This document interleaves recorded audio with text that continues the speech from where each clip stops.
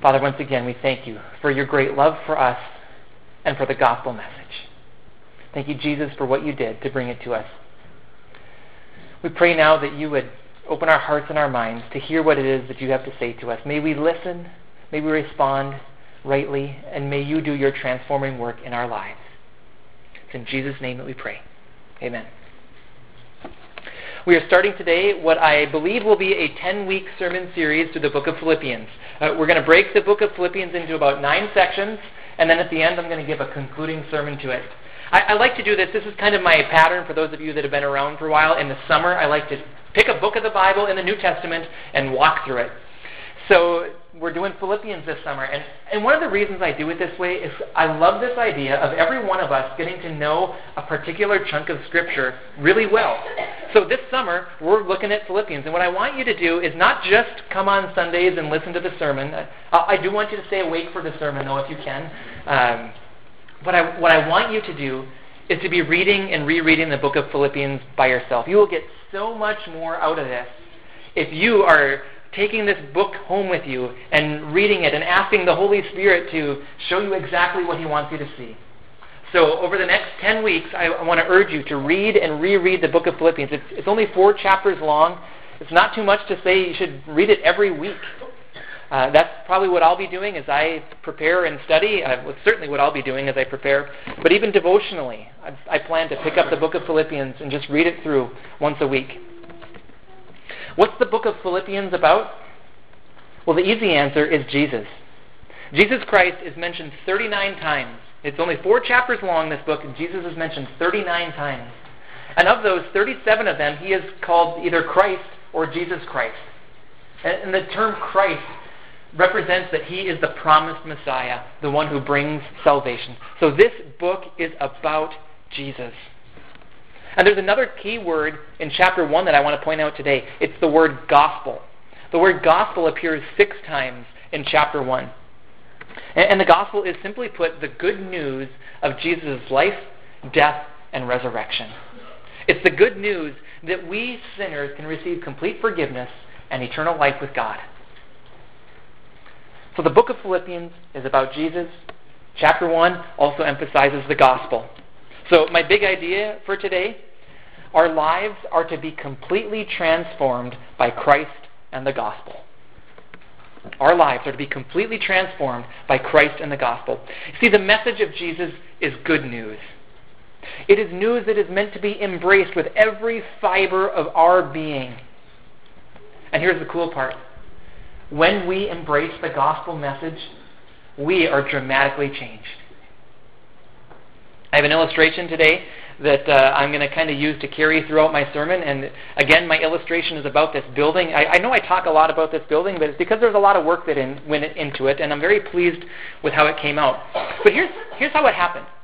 We as a congregation had an idea to buy this building and renovate it. Now, one of my thoughts when I first saw this building, it kind of looked dingy, but I thought, we could just, sweep the floors and set up some chairs and we could meet here. But then we thought, no, we don't really want to meet in a dingy place. We want to do it well. But for a long time, that was just an idea in our minds. But then something happened when we got really serious about this project. We did 2 things that really helped this project go forward. One is we hired an architect to design what this place could look like. And then 2, we hired a general contractor to be in charge of the work that would be done here.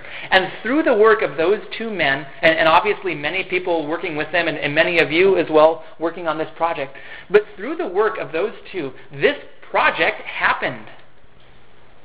Now, it was interesting for me because there were times in this project where it was very clear that there was work being done. I remember the demolition week especially. That was really cool because this space, it was kind of open right here, but back there in the back part of the main level, it was really oddly shaped rooms, and we just wanted it gone back there. So the first thing that the workers did when they came is they just destroyed stuff and took it all out. And it was amazing to see that work. Like, whoa, this place really looks different. But then there were parts of this project where I would look at it on Monday and come back on Friday and say, did anything happen this week? And I talked to the general contractor, and it doesn't look like there was anything. Oh yeah. There were things happening behind the scenes, things that you didn't know about. And then there was another week where the people who came in and put up the walls, and they worked 4 10-hour days, and from Monday through Thursday, they put up all the walls. Like, whoa, this place looks really different again. And then again, there'd be these times where it's like, oh, is anybody doing anything? But throughout that process, our architect and our general contractor had a plan to change this place. And for those of you that saw it before, you know that this place looks very different now than it did before. Can you imagine? We have pictures, I think it's on our Facebook page, of us sitting around in a circle here on broken tiled floors and orange chairs, orange padded chairs, sitting and praying. Doesn't it look better than that now? Well, spiritually speaking, there are 2 forces at work in us to completely change us. The Bible says that we were dead in sin, but we can have new life in Christ. And those 2 forces that I'm talking about today are Christ and the gospel. That's what Philippians is about. That's what my sermon is about. So let's start off our series today. I want to read for you our first section, Philippians 1, verses 1 through 11. Paul and Timothy, servants of Christ Jesus, to all the saints in Christ Jesus at Philippi, together with the overseers and deacons, grace and peace to you from God our Father and the Lord Jesus Christ. I thank my God every time I remember you. In all my prayers for all of you, I always pray with joy because of your partnership in the gospel from the first day until now, being confident of this, that he who began a good work in you will carry it on to completion until the day of Christ Jesus. It is right for me to feel this way about all of you, since I have you in my heart. For whether I am in chains or defending and confirming the gospel, all of you share in God's grace with me. God can testify how I long for all of you with the affection of Christ Jesus. And this is my prayer, that your love may abound more and more in knowledge and depth of insight, so that you may be able to discern what is best and may be pure and blameless until the day of Christ, filled with the fruit of righteousness that comes through Jesus Christ, to the glory and praise of God. Okay, so there are 3 things that I want to do with this passage today. And the first one is that I want to give you some of the background of the book of Philippians. Philippians, it says, was written by Paul and Timothy, although for the most part, most theologians assume that it was written mostly by Paul, and he just included Timothy. You can even see already in our first passage, Paul switches from the second, or from a plural to singular, I, me. So it was written by Paul. But Paul and Timothy, they call themselves servants of Christ Jesus. To be a servant is to do the work of someone else. Now this word servant, it's the same exact word servant used for Jesus Christ in chapter 2, verse 7, to say that Jesus was a servant of the Father. So here we see that Paul and Timothy were servants of Christ Jesus. Well, what is it then that they were doing? Like I said, to be a servant is to do the work of another. What work was it that Paul and Timothy were doing for Jesus? Well, they were sharing the gospel message. They brought the gospel to a bunch of people, including the Philippians. And you can read about that, by the way, in Acts chapter 16. So as you're reading Philippians this summer, you may also want to read and reread Acts 16, because it tells the background story of how the gospel message came to the people at Philippi. And then not only did Paul bring the gospel to these people, but he continued to pray for them, as we see in our passage today. And he also wrote this letter to them. So he cared for them long after he left that city. He didn't forget about them. Paul deeply cared for the people he ministered to. Look at some of the language he used. In verse 3, he says, I thank my God every time I remember you. And he talks in verse 4 about how he was praying with joy. In verse 7, he says, I have you in my heart. And then in verse 8, I long for you. And that's just a great pattern for us. For us who minister to other people, we should model that heart of Paul. And it's really the heart of Christ here. That we care deeply for the people that we serve, that we minister to. So Paul cared so much for these people that he spent his life bringing the gospel message to them and continuing to pray for them. That's who Paul was. What about the Philippians? Well, Philippi was an important Roman colony in Macedonia, which is in present-day Greece. And in Paul's visit to Philippi, a number of people came to know Jesus Christ as their Lord, including a lady named Lydia. That's who our Lydia is named after, and other people as well. It's really a couple of really cool stories in there in Acts 16. So again, I urge you to read them. there are people who came to know Jesus Christ and his gospel message. And Paul calls them then saints. Right here in verse 1, he calls them saints. The word saints means holy ones. And it is a stark contrast between somebody who is a holy one and somebody who is a sinner. Even though we are sinners, those of us who have come to know Jesus Christ, we still sin. It is still perfectly right for us to call ourselves saints, holy ones. Not because of our conduct, not because of our actions, not because of our own righteousness, but because of the powerful work of God in us, that God views us as his people, his holy ones. And then in verse 5, Paul talks of their fellowship in the gospel, their partnership in the gospel. And that's an important phrase. Like I said, gospel is a key word in Philippians. It's the good news of Jesus Christ's life, death, and resurrection. It's a message that demands a response. That was true for the Philippians back 2,000 years ago, and it's true for us. The gospel demands a response. What kind of response? Well, the gospel message is that Jesus died for us. He gave his life for us. And the response that the gospel demands is that we give our lives to him. We are to receive Jesus Christ as our Savior and Lord. And I say it often here this way, and I want to say it again for two reasons. One, so that we make sure that you all know it, and two, so that you can communicate it to other people this way. But we need to receive Jesus as Savior and Lord. For him to be Savior means that he is the one who saves us from our sins, that we are sinners, and our sin earned us a penalty that we could never repay. It's eternal separation from God. That was our penalty.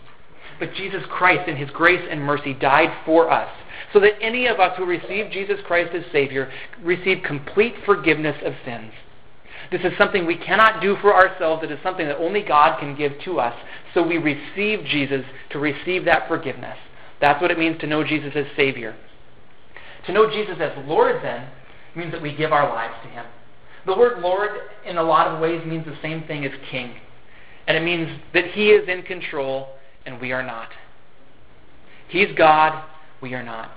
We all came into this world assuming that we could make our own decisions about our own lives, just doing whatever we want to do because we want to do it. But to receive Jesus as Lord is to submit our lives then to him and to say, God, what do you want me to do? I live my life for you, and I do whatever I do now because of you and for you. So it's either that life where you give your heart, your life, your soul, your everything to Jesus, or you reject him and go your own way. The gospel demands that we make that response. The gospel demands that we say it's either Jesus or yourself that pays for your sins. And by the way, you can never pay for it. It's eternal separation from God if you reject. That's not a pleasant thing. So that's the gospel message. And the Philippians received this message. As such, Paul said that they were recipients of grace and peace from God. And he said that he had fellowship with them in the gospel. You see, the gospel compels us to a new way of life. And I hope you know this. It isn't just that the gospel is our ticket eventually out of hell. It is that. Praise the Lord, it is that. But it's so much more. The gospel is also God's work in us continually to change us into the people that he wants us to be. The gospel is meant to change our lives right now. And apparently that's what happened in Philippi because Paul called them partners in the gospel. You see, what I take that to mean is that not only did the Philippians receive the gospel message of Jesus Christ, but that it changed their lives so deeply that they became people who also shared with Paul in spreading this gospel message to other people. So much so that Paul said, you're partners with me in this. For me, as a minister of the gospel, it is so encouraging when I see others of you, and I'm thinking of specific people, you out there, who join with me in sharing the gospel. And not that it's about me and my ministry, but that it's about the gospel and that God's fame would be known throughout this world. And I take great joy when I see people joining with me in sharing the gospel. And I think that's what Paul felt towards the Philippians here. So Paul is writing to people who are very dear to him, people who have already begun to be dramatically changed by the gospel. That's the first thing I wanted to show you. The second thing I want to show you is a wonderful truth about God's work in us who believe. I want to reread verses 4 through 6, and I want you to pay special attention to verse 6. In all my prayers for all of you, I always pray with joy because of your partnership in the gospel from the first day until now. Here's verse 6. Being confident of this, that he who began a good work in you will carry it on to completion until the day of Christ Jesus.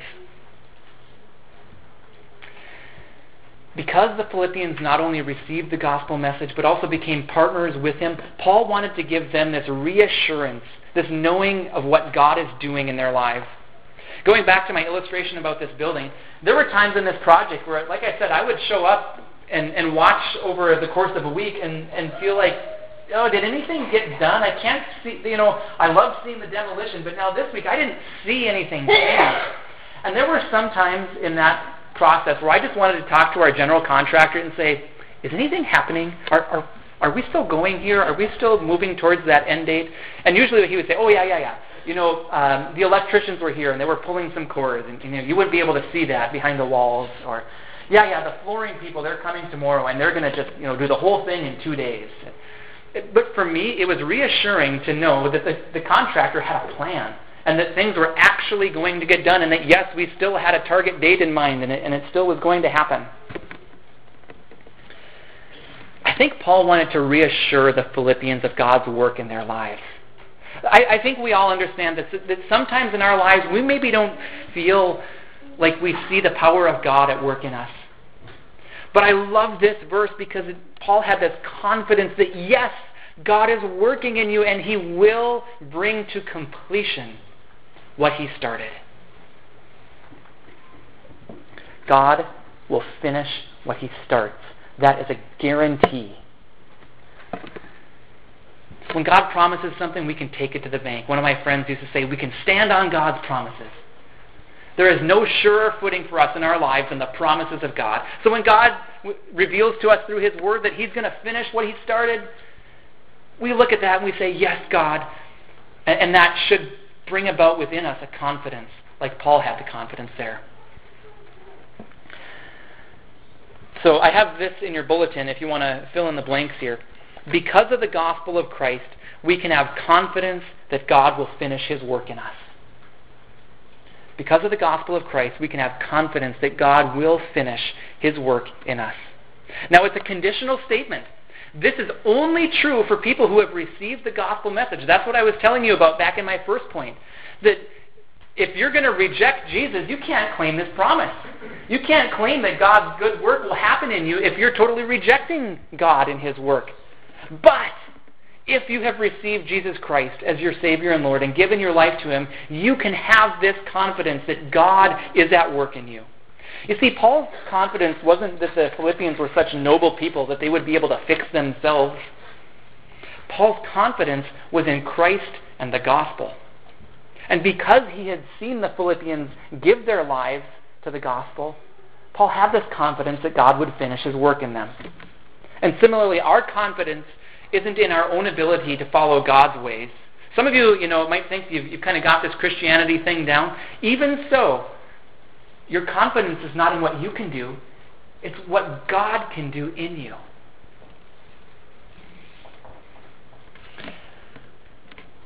Our confidence is in Jesus. He is the way, and we follow him. Now, specifically what Paul was saying here too in verse 6 is that he had this confidence that God would continue this work until the day of Christ Jesus. Paul had a specific end goal in mind, the day of Christ. There is a day coming for all of us that matters more than we realize. It's the day of Christ. It's a promise from God. Every single one of us will have to stand before God. Paul mentioned it here in verse 6. He'll mention it again later in verse 10. Paul's point is that God has work that he wants to do in us right now in preparation for that day, the day of Christ Jesus that is coming. Because again, our salvation isn't just that eventually we get to go to heaven when we die. It is that. But also it's that every day now, from now until then, God wants to do work in us to bring us to completion. God wants to make us more and more like Christ in preparation for that day. So God continues to work in us. And that's what Paul wanted to remind the Philippians and us about. The same God who brought the gospel message to us is the God who wants to continue to work in us, to bring about what he wants for us.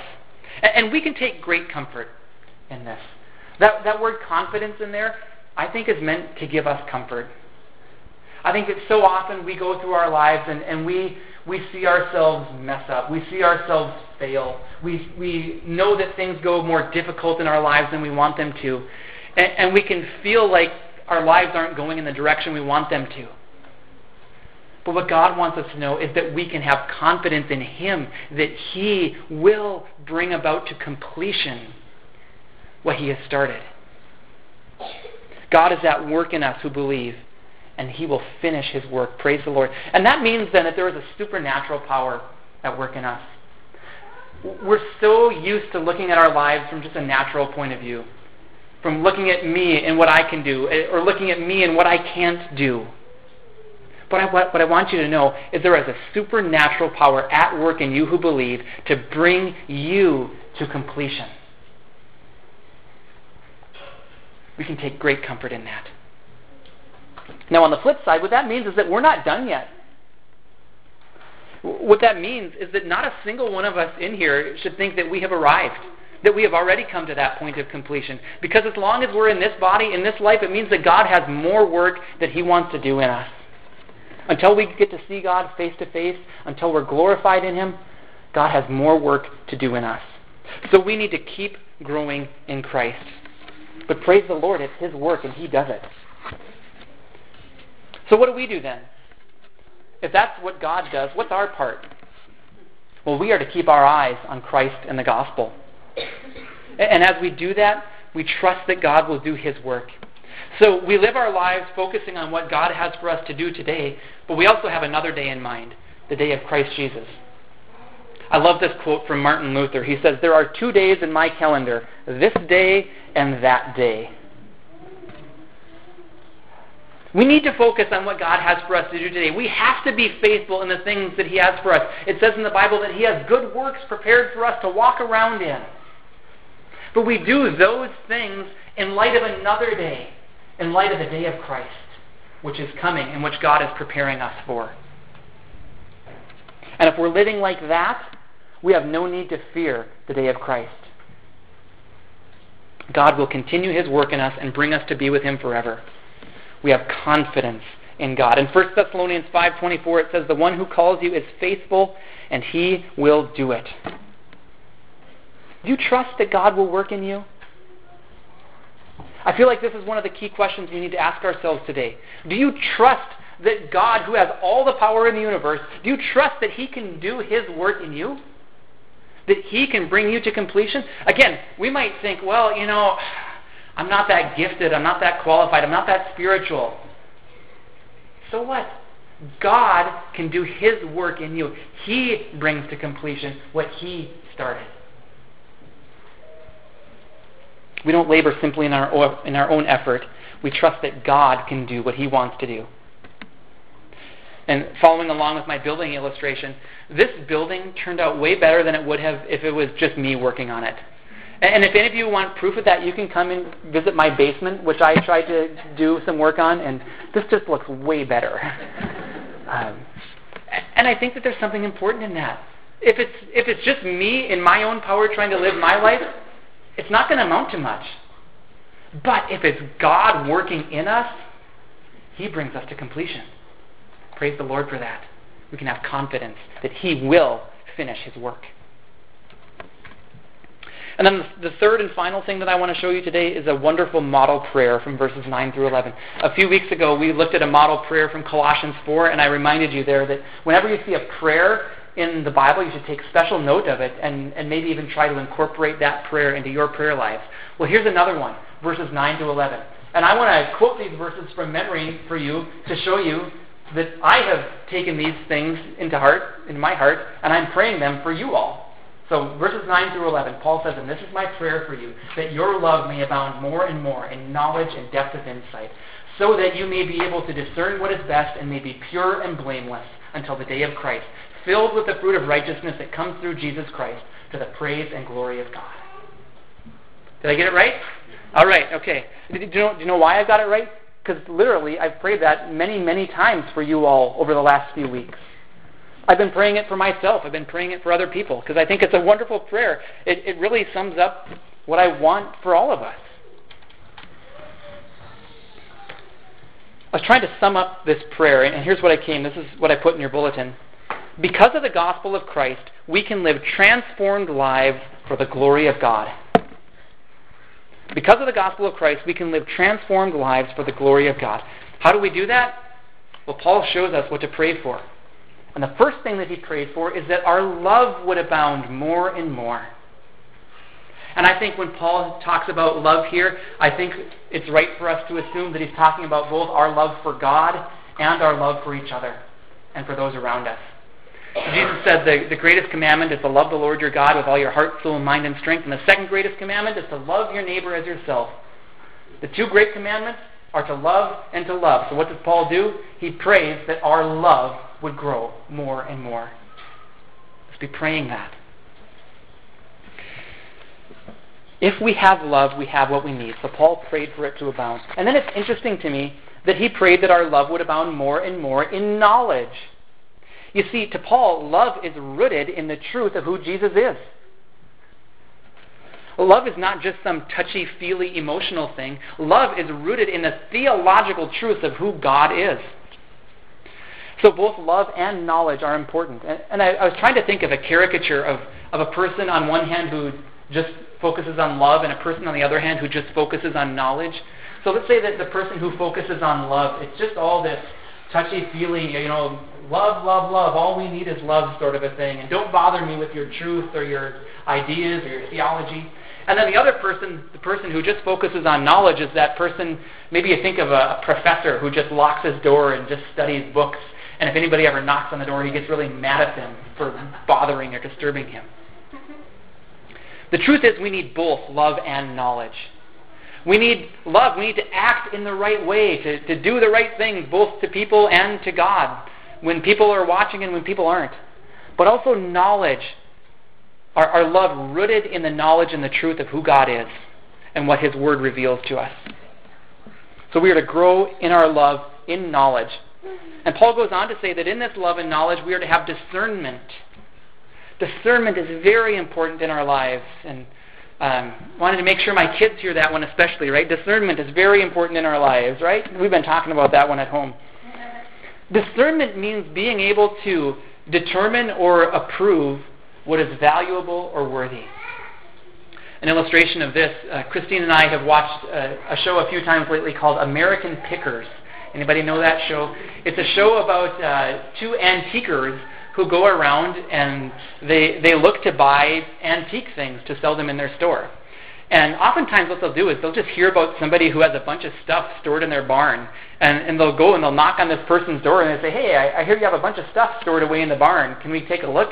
And they'll say, oh, well, we've been storing stuff there for the last 30 years. You're welcome to take a look if you want. So the way it goes is these two guys, they walk around and they got their flashlight and they're stepping over piles of junk everywhere. And finally something catches their eye over in the corner and they look at that thing and they pick it up. And for example, one thing that they look for is old oil cans. For some reason those have value. But they'll pick up one of these old oil cans and say, hey, can I buy this from you for $25? And they haggle over the price, and let's say eventually they buy it for $35. And then what will happen in the show then is that they'll say, okay, we bought this thing for $35, and then we brought it to our store, and we sold it for $70. So we doubled our money. So what these guys are trying to do is to wade through all the junk, and they don't want that stuff. They just want what's valuable. And for us, spiritually speaking, there are lots of things that we can get involved in our lives. And a lot of it is junk. What we need to do is to be able to discern what is valuable and worthy. And discernment, by the way, isn't just knowing the difference between what's right and what's wrong. It also means doing what's right and rejecting what's wrong. It could be small things like this TV show that I was planning to watch tonight. Should I not watch that? Is that a show that would dishonor God? Or it can be big things like, I've noticed that I respond angrily to people a lot lately. Is there any way that I could pray to God and ask for His peace to flow through me in difficult situations?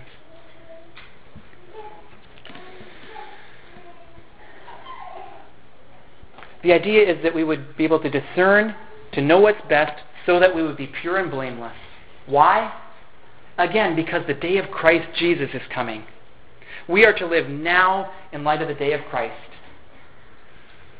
2 days on our calendar, this day and that day. And on our calendar, I picture this calendar with a big red circle around it. That we don't know when that day is, but we got it circled on our calendar anyways. And I thought about another illustration for this. It's like a marathon.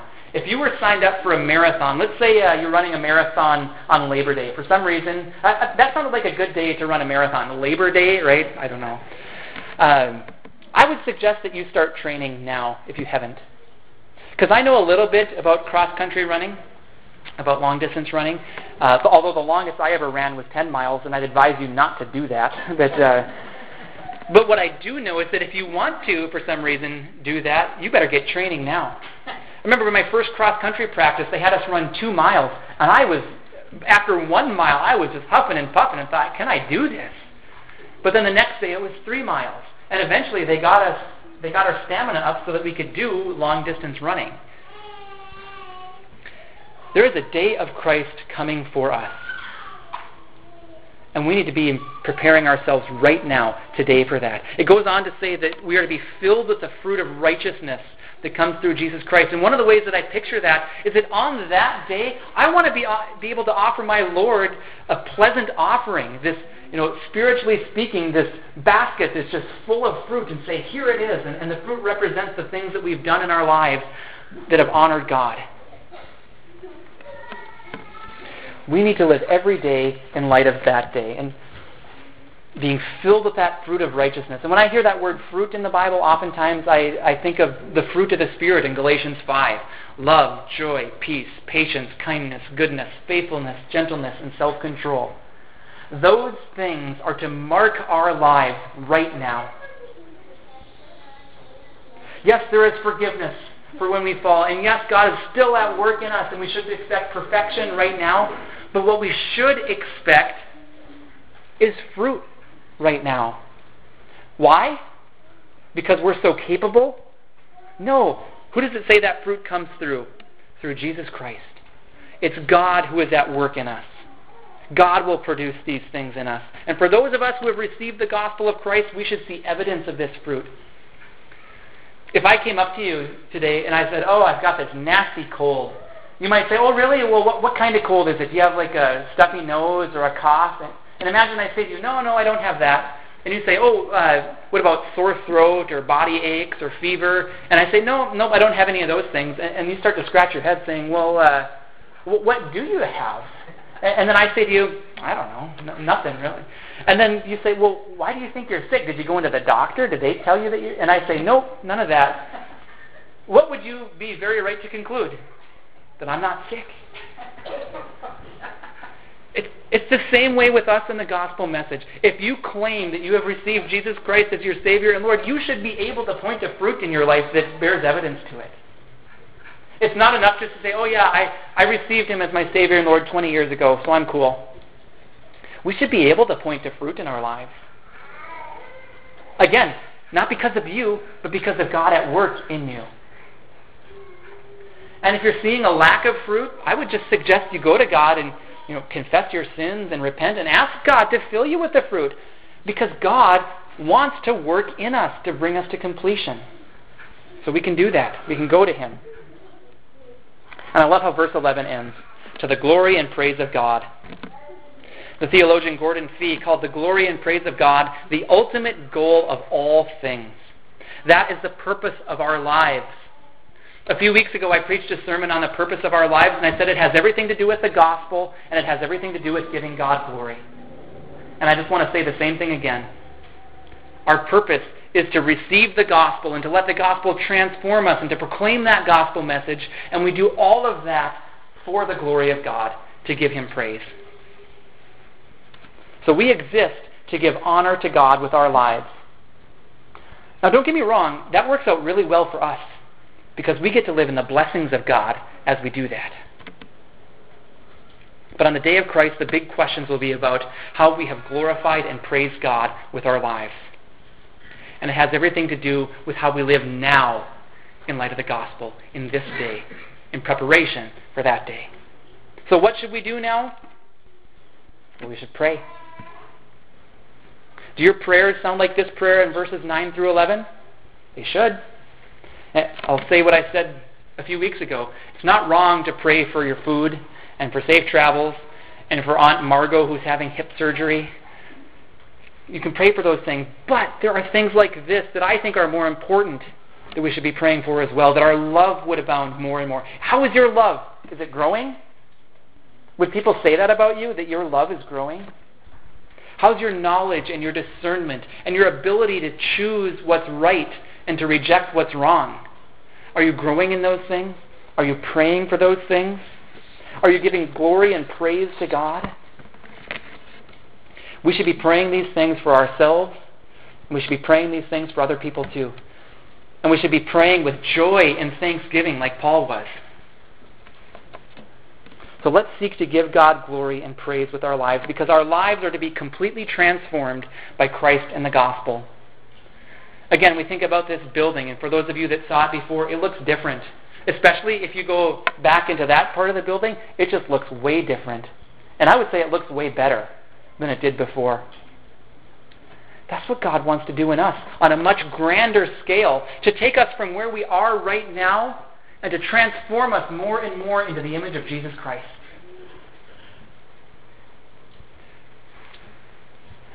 God is really good at His work, and me personally, what I'm taking from this message is that God wants to transform me. God wants my love to grow more and more. He wants me to have more confidence in His ability to do His work in me. Through the gospel of Christ, we are transformed from sinners to saints. Through the gospel of Christ, we are set free. We have the promise of eternal life and a relationship with Him forever. We can have confidence that God is working His good plans in us right now and that He will finish His work. And through the gospel of Christ, we can grow in love and knowledge and discernment and fruit. And we can give glory and praise to God. So I am very thankful for Christ and His gospel. And if you are too, let's set our eyes on Him and let God do His wonderful work in us. Would you pray with me? Father, thank you for this reminder today of what we have in Christ in the gospel message. Freedom, forgiveness from sin, and a new life to live in which you are working in us, in which you can cause our love to abound and our knowledge to increase, in which we can honor you with our discernment and with our fruit. And God, I pray that we would live lives that give honor and glory and praise to you. You are worthy to receive praise, and I pray that we would all praise you with our lives. In Jesus' name we pray. Amen.